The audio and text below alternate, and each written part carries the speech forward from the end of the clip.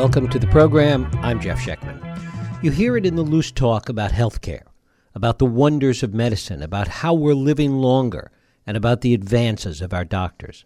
The fact is, we are mostly still in the dark ages.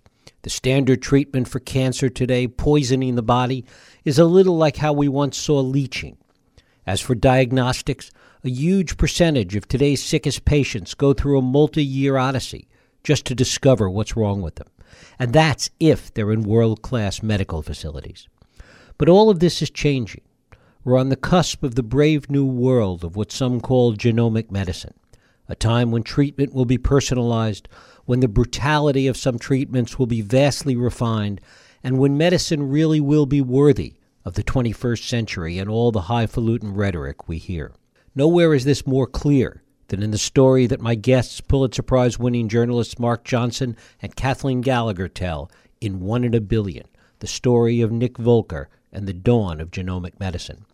Mark Johnson is a health and science reporter at the Milwaukee Journal-Sentinel. He was a member of the Sentinel team that won the Pulitzer Prize for its extraordinary reporting on the Nick Volker story. Kathleen Gallagher is a business reporter at the Milwaukee Journal-Sentinel, and she was also a member of the Journal-Sentinel team that won the Pulitzer Prize. It is my pleasure to welcome Mark Johnson and Kathleen Gallagher here to talk about their new book, One in a Billion, the story of Nick Volker and the dawn of genomic medicine. Kathleen, Mark, thanks so much for joining us. Thank you for having us, Jeff. It's great to have you here. First of all, tell us how you came to Nick Volker's story. He was the sick 2-year-old boy in a hospital there in Milwaukee. How did you come to the story? Well, Jeff, I'm a business reporter, and I talk to people a lot. And, as in the course of talking to people, someone said to me, hey, and they're doing all this great stuff over at Children's Hospital. They're doing this, they're doing that. They sequenced the genes of a boy, and went on. And I got off the phone thinking, I don't know if that was a tip or if that was a mistake, a slip up. And I ran over to Mark and said, I think they sequenced all the genes of a boy at Children's Hospital, and that seems unusual to me. And Mark, when you heard that, you had covered medicine, you knew a little bit about this. Yeah, I spent more time working on stem cells than on DNA, but it didn't take very long to realize that there were no reports of this having been done before. At the time that Kathleen got the tip, there was basically nothing out there. And one of the very good signs that we had was that when we called the hospital to start checking into the story, all these public relations people, none of them had heard anything about this. It had completely flown under the radar. That's usually a good thing. No one had had time to shape the story or control it. And in fact, it was at a very exciting point. No one knew how this story was going to turn out. At the time that we joined it, the doctors had read Nick's genetic code, and they'd found the mutation that they thought was responsible for his illness, but they weren't sure they could cure his disease. It was completely uncertain at that point. Kathleen, talk a little bit about what the disease was. This was a very sick 2-year-old boy. Yeah, well, it's actually pretty horrible to hear about. If anyone's eating breakfast, they might want to take a break. When he was 2 years old, the family was at a water park, and Nick's mom noticed an abscess on his bottom and didn't think anything of it, just a little bump. And through a series of doctor's appointments, they realized this abscess didn't go away and actually turned into what they call a fistula, a hole. And he got more and more of these fistulas to the point where he was getting holes in his stomach, and stool would leak out, and no one could figure out why this was happening. It was a sublimely cruel illness, too, because one of the characteristics of it was that Nick was extremely underweight. He was in the 3rd percentile for his weight, so he was very malnourished. But when he ate, that's when he would get these holes in his intestine. So it was like the disease punished him for not eating and punished him for eating. He couldn't win. One of the things that you point out in the book is that it is not that unusual among a pretty significant percentage of the population that goes to doctors and goes in for medical treatment, for them not to really be able to immediately diagnose what's wrong? Mark? No, this is one of the things that we were surprised to find out, especially I was, being a health reporter. And I have a son as well, so I've been to the doctor a good many times with him, and you always go there expecting that doctors are going to know what's wrong. Well, about 25 to 30 million Americans have what are called rare diseases, very, very rare diseases. And 30% of those, it takes 5 years or longer to actually diagnose them and figure out what the disease is.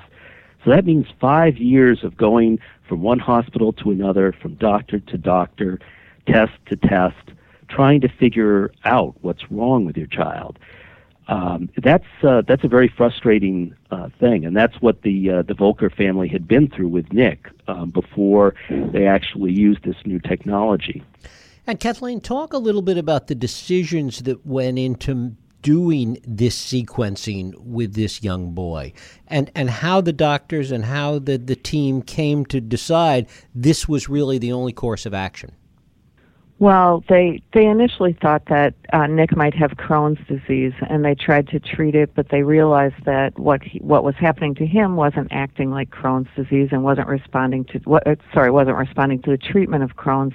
So they went through this series of attempts to figure it out, a diagnostic odyssey, if you will, and kept coming up empty. So Amy Lynn, Nick's mom, is a real fighter for her kid, someone who grew up in a medical family and knew that you can have an influence on treatment, and she would hire and fire doctors, and she landed on one doctor. His name is Alan Mayer, and kind of targeted him and said, I want him to be Nick's doctor. Well, she got him.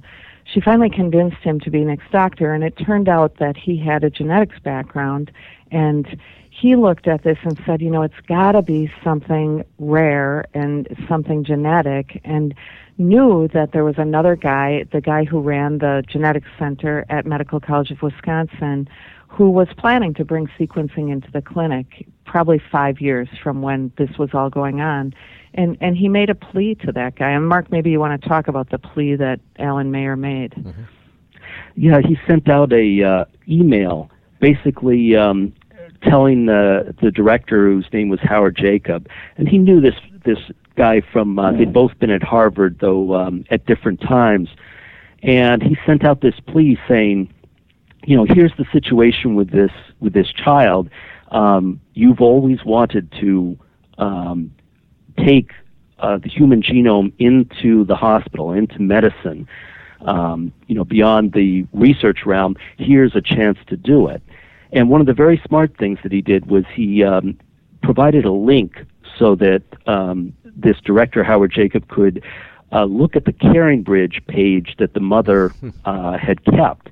And the mother's CaringBridge page, it went to 500 pages. It was a long chronicle of basically 2.5 years of futility and nights when they thought Nick was going to die. I mean, she'd been told at least a dozen times that he wouldn't make it. And I think that this moved Howard Jacob very much. He's a parent. He has 2 kids of his own, and like most people, he sort of put himself into her position. Nick at that point had been into surgery, I believe it was over 100 times, and he tried to imagine what it would be like to have your kid wheeled into the operating room where you can't help, and then imagine having that happen 100 times. One of the things that is particularly remarkable about this story, and you talk about Nick's mom and her strength and her fighting, is that perhaps if she hadn't found Alan Mayer, if she hadn't been able to convince him to be Nick's doctor, this story may have taken an entirely different course. I think that's true. He had been through a number of doctors, and the problem was that until this point, the method for dealing with rare diseases that, when they thought that they were genetic, was that you'd test single genes. You'd test this gene, that looked like a likely suspect, and then if either you'd find out that it was the cause or you would find out that it wasn't, and you had to move on to another gene. And this was a very inexact way of doing things. It was a very slow, cumbersome, and very expensive way to do things. And I think that if it weren't for Alan Mayer and for Howard Jacob sort of connecting with each other, I think that doctors probably would have reached a point of futility where they were out of things to test. They tested all these different genes, and they'd done a number of different tests on his immune system, and nothing had given them an answer. I just wanted to say something about the mom. When we first met her, it took us a while to meet Amy Lynn because, we had to go through the hospital. We didn't know who this kid was, and we didn't know at the time that they kept putting us off, and it turned out Nick was having some complications. But finally, they set up a meeting for us at the Ronald McDonald House near Children's Hospital of Wisconsin. And, you wonder, how is this going to go? This is a mom who's dealing with these horrible things, and, is she going to be intelligent? Is she going to be easy to talk to? Is she going to be all stressed out and snap at us? And we walked in, and she is this beautiful woman who just was so graceful about allowing us. We have for the last 6 years badgered this family, and particularly Amy Lynn, and she's been so graceful and so cool under pressure. I remember one day Nick was finally getting out of the hospital, and we showed up. It was me, Mark, a photographer, and a videographer, and she's packing up. Her kid's been there for months, and we're all over her. And she had one moment where she looked and said, I'm going to kill you guys, or, said something, but she went with us, and throughout this, she did that. And the way she handled this whole thing, and, she'd research on the internet, and she'd talk to doctors, and, it was always her kind of against the medical system, and she always kind of pulled herself together, put her business suit on or her nice clothes, did her hair and makeup, and walked in and held meetings with all of them. She's just an amazing person, and we felt so lucky that she was the person we encountered that day at the Ronald McDonald House. And Mark, talk a little bit about the process that they undertook, this complete sequencing of Nick's genes. Right. Well, I'm sure listeners have probably heard of the Human Genome Project. And so what we're talking about here is the Human Genome Project had cost about $3 billion, and it was completed in 2003. And this basically came up with the complete blueprint of a human being, the code that's contained in our 21,000 or so genes. And this code spells out our traits, whether we have brown eyes or blue, blonde hair or red, whether we're predisposed to heart disease or many, many different types of issues. And when we talk about sequencing Nick, what we're talking about is reading this code. And the entire code is spelled out in a list of 4 letters, T, A, G, and C. Each of those letters stands for a different chemical base. And so it's the order of those bases that is our code, but it's a very, very long order. It stretches for 3.2 billion pairs of bases. And so that's what we're talking about when we're talking about actually sequencing Nick. So what happened was that the team that looked at Nick, they were very smart about the way they did this. And first, because it would have cost probably about $2 million to sequence his entire genome, they sequenced a part of his genome. It was a part that's on each of the genes. Each of the genes has a part that codes for proteins. It's like a recipe for making a protein.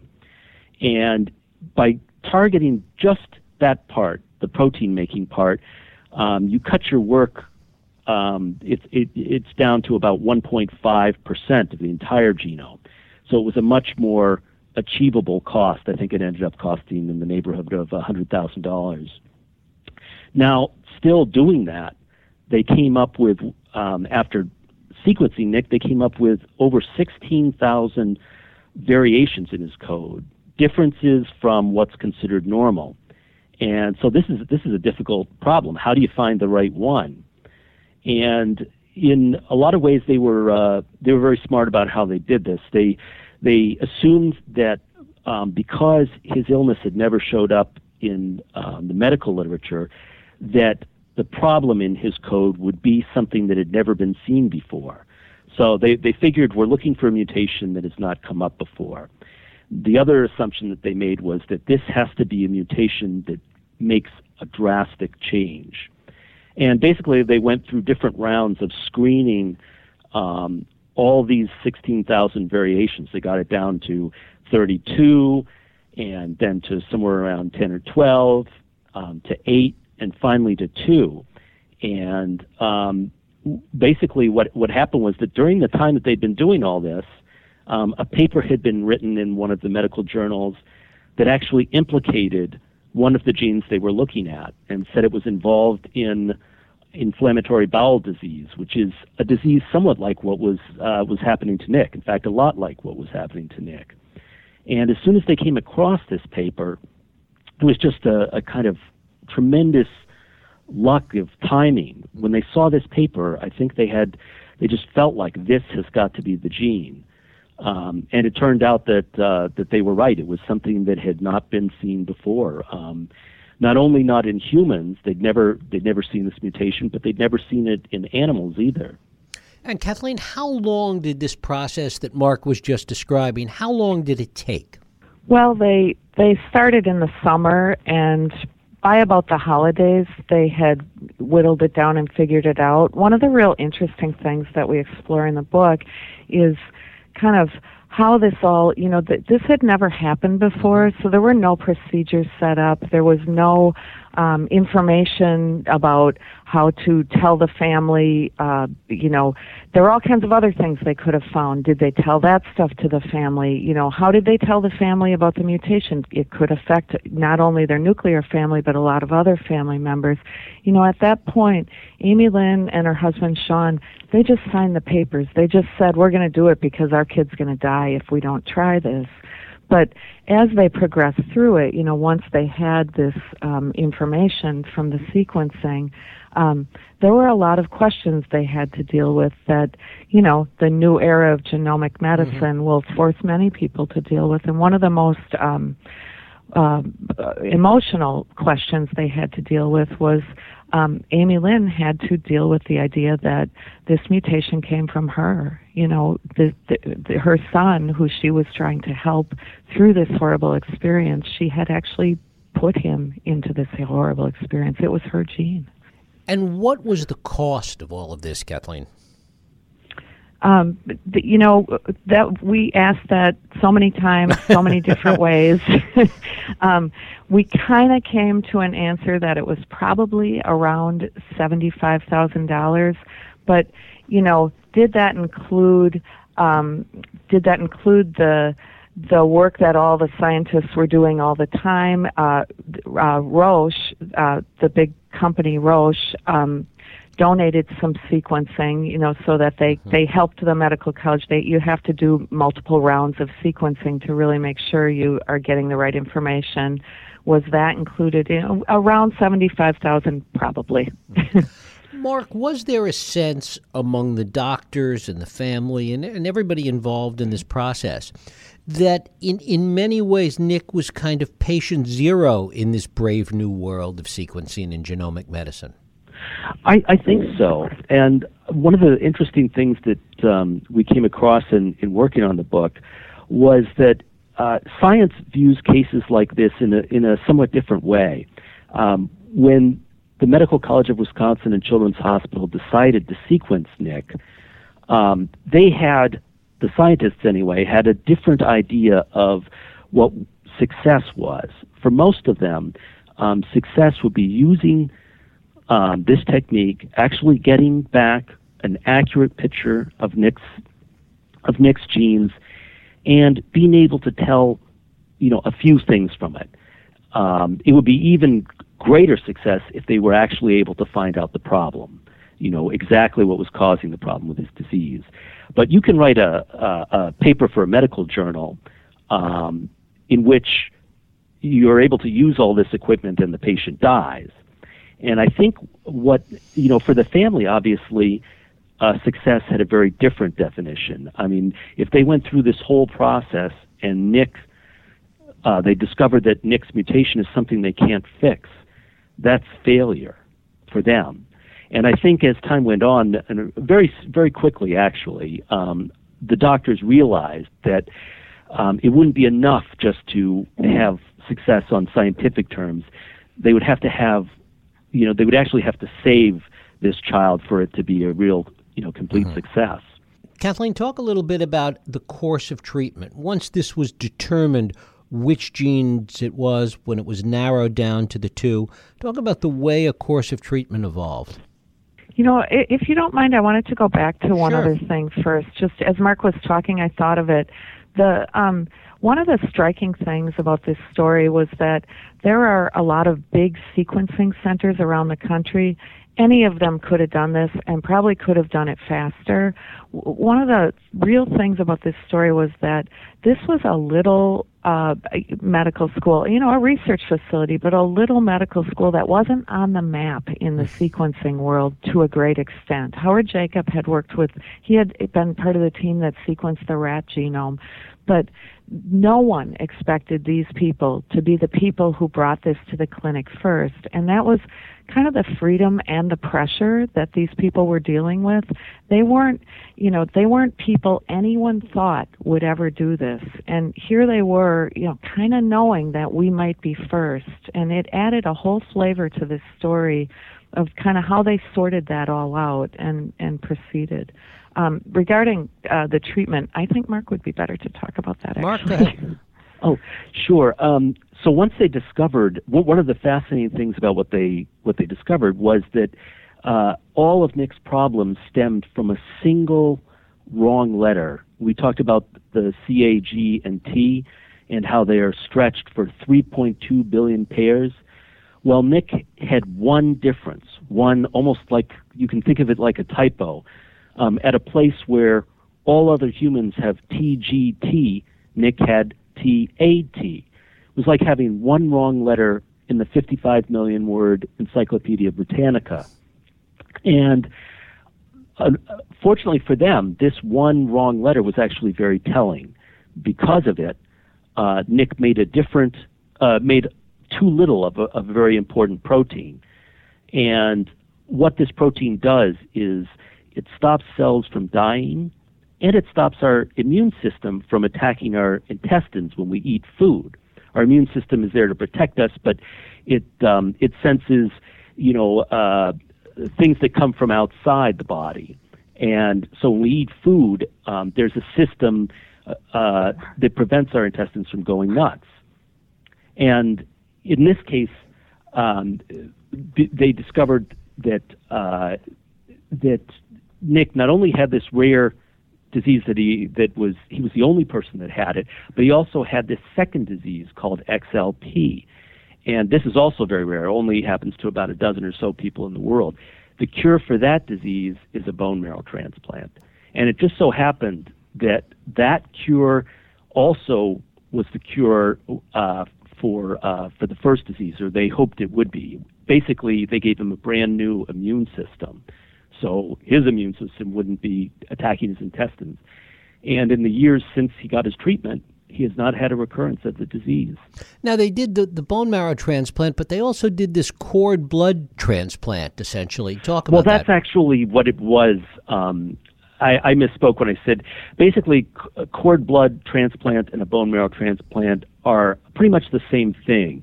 The only difference is that the cord blood, it comes from an umbilical cord. So Jeff, here's one of the neat things about it. If Nick were ever to commit a crime when he was older, if he left a strand of hair at the crime scene, that would be his DNA. But if he left a drop of blood, that would be the DNA of his donor. Pretty mind-blowing, eh? It really is. It really speaks to how far this has come. Talk a little bit about, you mentioned briefly how Nick's doing today, that there hasn't been a recurrence, Kathleen. So there hasn't been a recurrence. Nick has other issues. He spent so long in the hospital. He was diagnosed with epilepsy, which they think might be a side effect of the transplant. He has, interestingly enough, PTSD. He's been doing therapy for that. His mom recently told us that he was able to go and walk through the surgical suites for the first time without freaking out. His mom actually has become so committed to trying to help people with rare diseases and people on these diagnostic odysseys and people dealing with sequencing. She's started a foundation called the Nick Volker 1 in a Billion Foundation, where she's trying to educate people about the great things that happen. They're so happy he's alive, and some of the problems you can encounter from all the treatment and the years in the hospital. Mark, coming back to the point, which was amusing, thinking about if he committed a crime in the future. What are the risks in terms of the DNA and the genetic sequence that comes from the transplant that he had? That brings with it a whole new set of potential diseases down the road and weaknesses down the road.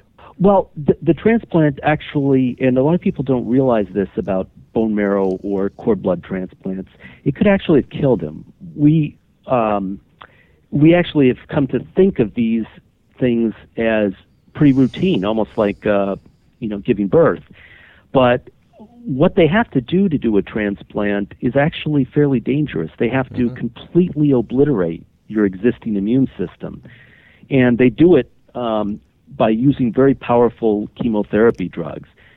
And that means that there's a period of time for a day or two or three where the recipient of the bone marrow or cord blood basically has no immune system and is vulnerable to any kind of infection or illness. And the period when Nick got his transplant was very fraught with problems. He got one after another different kinds of viruses. He had the risk of what they call graft versus host disease.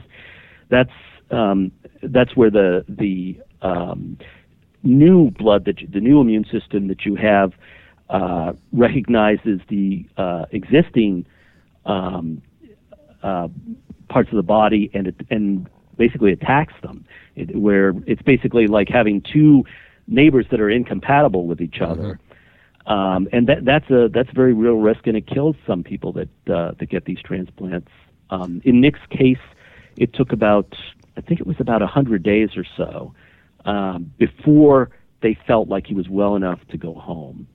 And even then, there were doctors who thought, we better really wait until 2 years after his transplant before we, say everything's clear. And the thinking behind that was that it had taken 2 years with his old immune system before the problem with the holes began.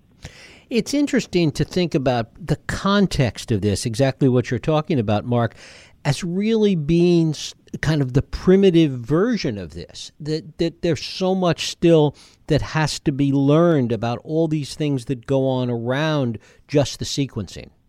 That's true. One of the things, again, that we discovered in the process of working on the book is how little we actually know. I mean, I had the impression that because, we completed the Human Genome Project, this great undertaking, that we'd really kind of almost figured it all out.